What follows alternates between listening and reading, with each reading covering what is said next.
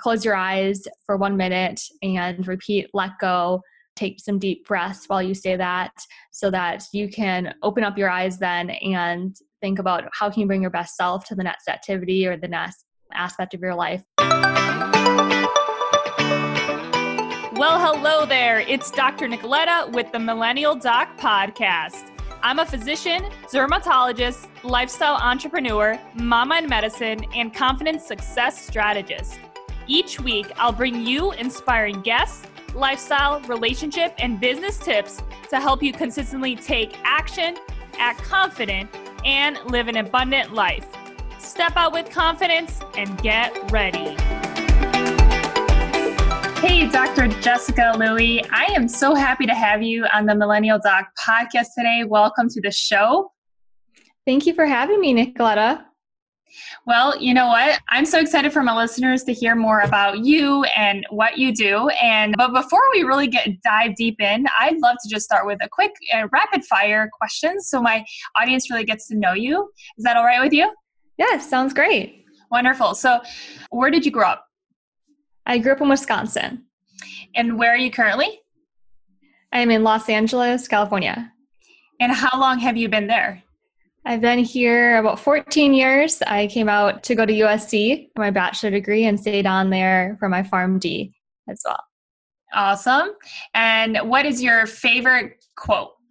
I would say that I like mantras a little bit better, like mantras and affirmations. So yeah. I'm going to say that in terms of, be intentional, be confident and bring joy into every day.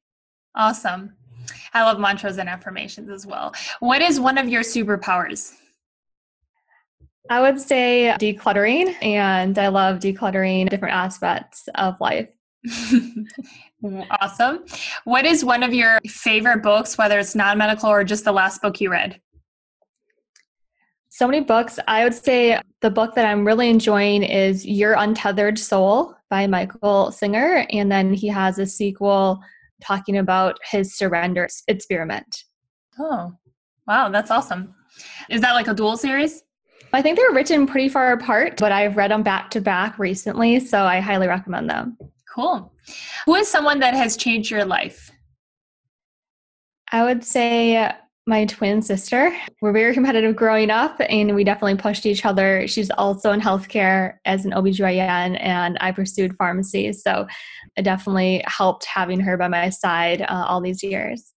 That's awesome. I have two sisters as well, but twin sisters special as well.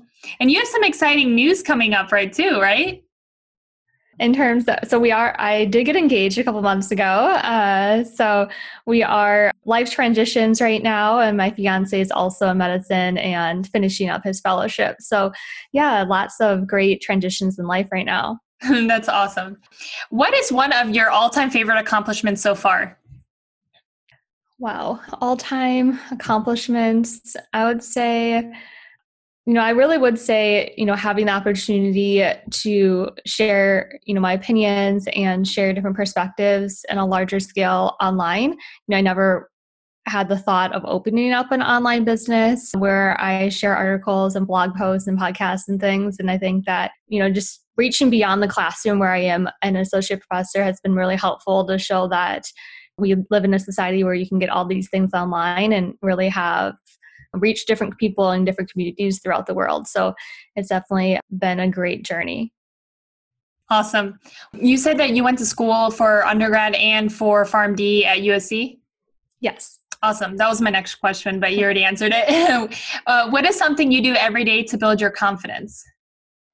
Every day. So every day I do a joy check. I call it my daily joy check. And it goes through, my daily mantra, my daily affirmations, daily 3 goals, and then a few journal prompts where I'll bring in some joy into my day. And I think that builds up confidence because I know that I'm focusing on the most important things in my life right now. I'm not having this really long to-do list to accomplish. And, it really helps me set my day up in just under 5 minutes very quickly. Yeah, I love that. Have you heard of the 5-minute? There's like this, it's a 5-minute challenge, or it's just what you can actually accomplish in 5 minutes. And it's really awesome. Like actually getting through your emails in 5 minutes, or just setting a timer and knowing that you got 5 minutes. Yeah, I think it's definitely helpful. I tell my clients, set that timer. I'll tell my students when they don't want to finish that assignment, okay, set a timer and see how long it takes you to write that paragraph. It takes a lot less time than you actually think. So it's definitely a great practice to have. Definitely. What do you do for exercise? So my favorite two exercises are Orange Theory Fitness and the bar method online. I actually got into bar method when I was in pharmacy school, and now I continue with online classes. And definitely there's so many great ones out there that are virtual now during our current situation. That's awesome. I tried one bar class. I haven't really got into it, but that's cool that you could do it virtually. Mm-hmm. Yeah, that's awesome. And then what are you really grateful for today? Well, I'm really grateful to be on your podcast today, of course, and be able to connect virtually, get to know one another a little bit more. And, I'm really grateful. My fiance and I cooked lunch today together, so some quality time together. That's amazing. Okay, cool. So those were the rapid fire questions. And now I'd really love you to just get started and just talk about a little bit about the timeline of how and when you decided to become a pharmacist and yes, so your journey a little bit. Yeah, so I actually got into the healthcare field back in high school. So I come from an Asian American family. My dad is Chinese. So it was really important that we start investing career paths early on so that we would pick a career path before we picked a university or college to attend. So my twin sister and I both picked healthcare. I was interested in pharmacy and she was interested in medicine. So I started looking up all the pharmacy schools in the country back in about 9th grade, and there were only about 70 at that time in the country. Now there's about double that many in the country, and we went on college tours after 9th grade, around 10th grade, and I wanted to get out of the Midwest, try something new. A lot of my family was in California, so I definitely was looking for a program where I had a strong reputation and I could potentially apply from high school. And that's actually what I did. In 11th and 12th grade, I ended up doing some more shadowing. We had shadowing programs where you could go in as part of like credits for you to shadow some type of career path. So I went into pharmacy and shadowed.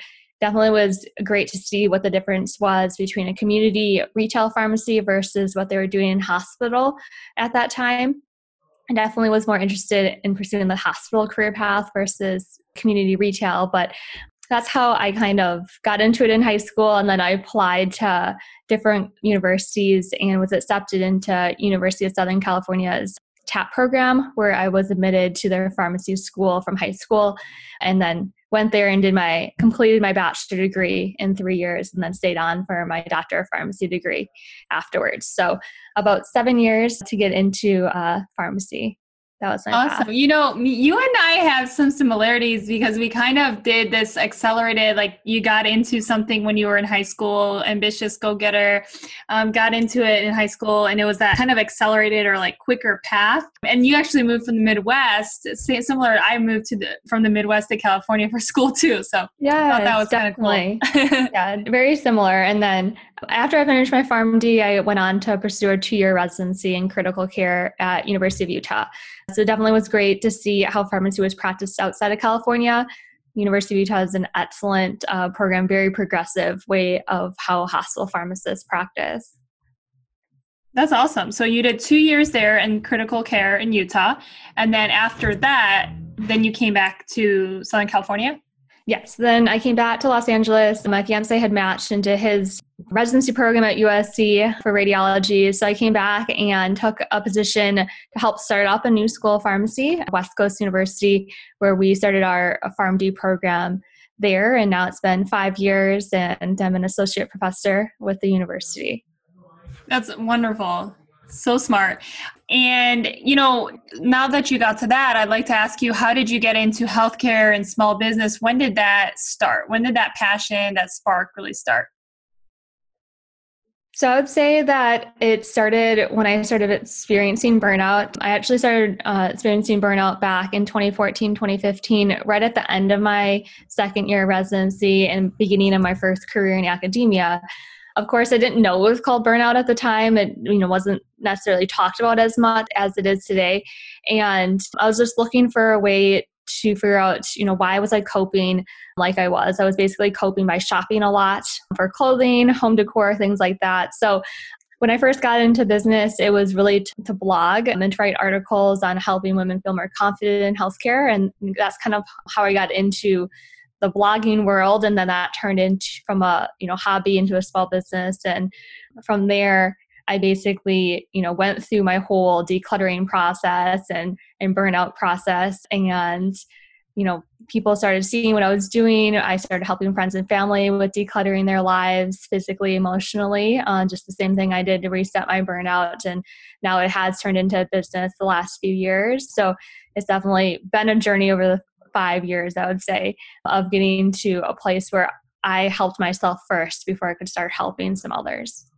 That's wonderful. And that's how you can make impact. Like if you first help yourself with, I know a lot of those that are listening, you got to put yourself first to be able to make an impact on others, whether it be your clients, your patients, or whoever it is, your family member, your husband. You got to put yourself first so you could be the best version of yourself. And that's what you did, starting from 5 years ago. So through that 5-year journey where you started blogging, started putting out content and courses for your clients on burnout and stress and being able to speak to that. Can you talk more about the KonMari method? What is that? And when did you do that? And why? And what did you learn from that? Mm-hmm. So I attribute a lot of, how I helped my burnout through decluttering. And I was fortunate. I actually ended up finding Marie Kondo. She is basically wrote a few books back 2013, 2014 on the life-changing magic of tidying up. And I came across those in 2015 and read those. It's a Japanese organizing technique of how you really tidy up once and for all in your life. So basically, it's a 5-step process. You commit beginning to end to it so that you never tidy up again in your life like that. It really changes your habits and your mindset around physical items. And then once you have tidied up your home, which is what we consider closest to us, then you can tidy up, your office and work environment. And then I apply the same concepts to decluttering my schedule, my digital clutter, finances, community, relationships, things like that. So that's a little bit more about her. If you have seen her Netflix series, it definitely became more popular in 2019. I definitely would recommend that you go back and read some of her books or look at some of the resources I have, because it kind of misses a few of the concepts in the method. But that definitely is really helpful because you start with that physical clutter and then you can move on to emotional, mental, and spiritual clutter.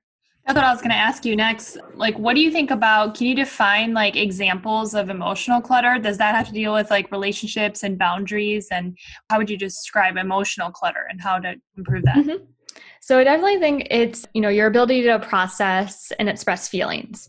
So if you're not able to express your feelings, a lot of us, kind of hold things in and we don't let it go. So if we're not used to journaling out different feelings, we may not really know what's going on. We keep it all in our head. Practicing gratitude is another way to help, reduce that emotional clutter. Practicing forgiveness and that letting go process of not just letting go of physical item, but letting go of that anger, letting go of that fear of making a mistake and things like that. Perfectionism and all that, procrastination. I've even heard that writing something down and then even taking a piece of paper, putting it in fire. There's certain ways that you could really get rid of something if you need to, to help you heal.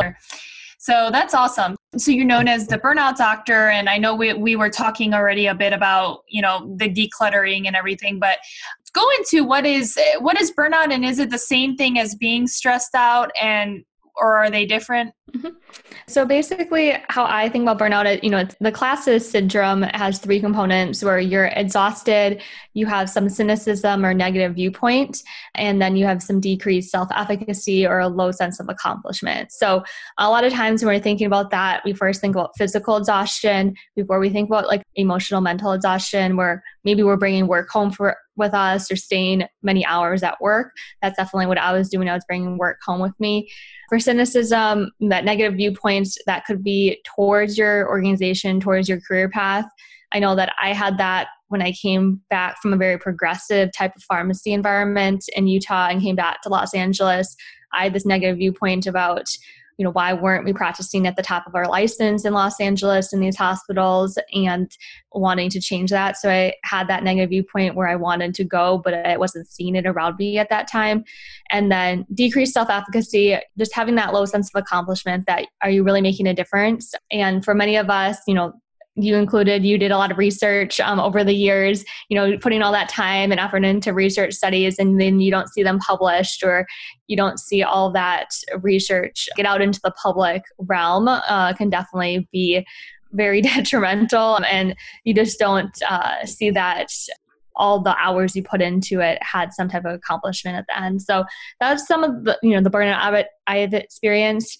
In terms of stress, so I would say that burnout is a result of prolonged chronic stress. So they're not exactly the same. You won't interchange the words necessarily, but usually that you are stressed for a period of time, and there's predictable biochemical, physiological type of changes that happen, and then that prolonged exposure to stress turns into burnout. So you can be in hyperdrive during stressful situations, and then it kind of turns off, and you have different emotions during burnout. And I think that it's important we recognize that, because we can definitely start to address those stressful situations before we get into this prolonged type of burnout situation.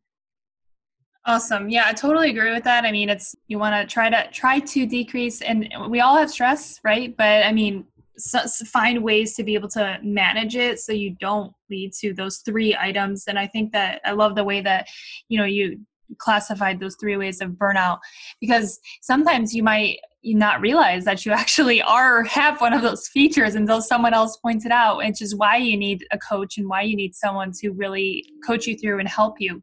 So I'd love to kind of talk about, I know you already talked about kind of clutter. Is there anything else you want to mention with how clutter relates to burnout? So I think that it's just important to recognize that, our burnout can come from within. Lazy people don't burn out, right? Like, the high performers who put a lot of stress and a lot of ambition into themselves are the ones that end up burning out. And clutter can play a role where either you're surrounded by clutter physically, so you're sitting at your desk and there's all these papers or all these books all over the place, and that could just take away from our productivity. It can take away from our mental energy, basically. So I think that it's important to realize, there's different studies out there from UCLA and from Harvard of, just clutter in general, that they followed women throughout their lives and how it affected them. And it usually does affect women more than men in general, but just realizing that maybe that is playing a role in your stress levels or your burnout levels. And if you can take action on that, I highly recommend doing that, because I'm a big advocate for what can you change in your life, not waiting for an organization or a company to change of how, they treat employee burnout, but your life. So the physical clutter, of course, is a great way to start, in my opinion, because you see the tangible benefits right away. And then mental clutter, for a lot of us, it's our ability to process information. And mental clutter now includes a lot of our digital clutter in our lives, from our phone to our emails. All that can get cluttered to our schedules. So just taking a step back of, if you are having all this clutter and decision fatigue, is it from too many emails? Is it from too much social media? And getting a hold of that and acknowledging that, so that you can set boundaries and you can set different things that work best for your life. We talked about emotional clutter already. And then finally, spiritual clutter is really about our energy levels, being present. So I think of that, as the mindfulness, because a lot of times we're not actually present when we're sitting here if we have our phone out or something else is going on. So just refocusing that energy on being present and being mindful of that current situation. I love that. I totally just agree with all of that. And I'm so happy that you're sharing that with my audience, because it's just so important to know that there's actually clutter in all those different aspects of your life. Which one, though, is there one that's the most important out of all those you talked about? Is it physical? Like, is it how your home is, or is there one that is most important? I would say that a lot of people will start with the physical clutter because it's very tangible and visually able to see. And I do recommend starting with your home first before you apply that into your office setting or like your car and things. And then I think the second one is really the mental clutter, because if we don't get that mental clutter down, and we start having these decision fatigues, it starts affecting every aspect of our life. I used to have that where my spouse and I are both in medicine and no one knows how to choose like a restaurant or take out food when we get home because we have so much mental clutter from our work days, right? So it just starts bleeding in from your work life to your personal life, and you got to get a hold of that in terms of, I'm an ICU pharmacist, but I don't open emails outside of work.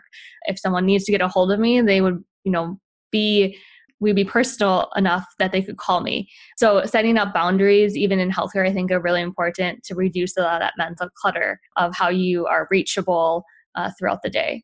I totally agree. And you know what? I want to share a quick story on the boundaries. Even for me, I had a baby in August of this past year in 2019, and I had only 6 weeks. Actually, I went back to work in 5 weeks because I had a very short maternity leave, but I made sure that I had boundaries, that I didn't open any work emails, look at any patient tasks, or do that because that's my maternity leave. And the thing is, the personal growth and development that I had before that to really learn about my boundaries and to know how to not allow that energy into my life when that's a time that's sacred and time that, so just like you said, that you have certain time periods that you're focusing on that task, whether that be your small business that you're working on, or okay, I'm handling my work emails, or this is my family time, and then that's it. So I love that. Thank you so much for sharing that. So I also would love to ask you, what are some, with your clients, and just what are some coping mechanisms that you've noticed with people in general that are not really healthy for them? So I think that, when we do have these high levels of stress or burnout, we tend to cope in different ways. For me personally, that was shopping for a lot of clothing and different types of things. For my clients, a lot of times it is some type of addictive behavior, whether that be shopping to get that quick win, whether that be binge eating, or whether that be something that, has some type of dopamine release quickly, and then they kind of either regret or feel guilty afterwards. And then I also see a lot of people where, they tell me, well, it's really not the right time to make a change in my life, or I'll find time later. And I find that that's, obviously not very helpful, because when we put something off and we say we'll do it later, or there's a different time in our life where we'll focus on that, it usually never happens, right? If we don't make it a priority, it never will be one. Or if we never put it in our calendars, it's never going to happen. So shifting into, making time instead of finding time, and taking some time ownership is something that I find a lot of my clients, people in my community, need to take that first baby step so that they can get over what they're struggling with right now. That's awesome advice. Totally agree. And one of the ways that helps me actually do the different categories is in my planner, I have different highlighters for different sections of my life. So like family is one color, anything that's income producing, business would be another color, dermatology, studying, another color, appointments, and more kind of fun self-care, gym is another.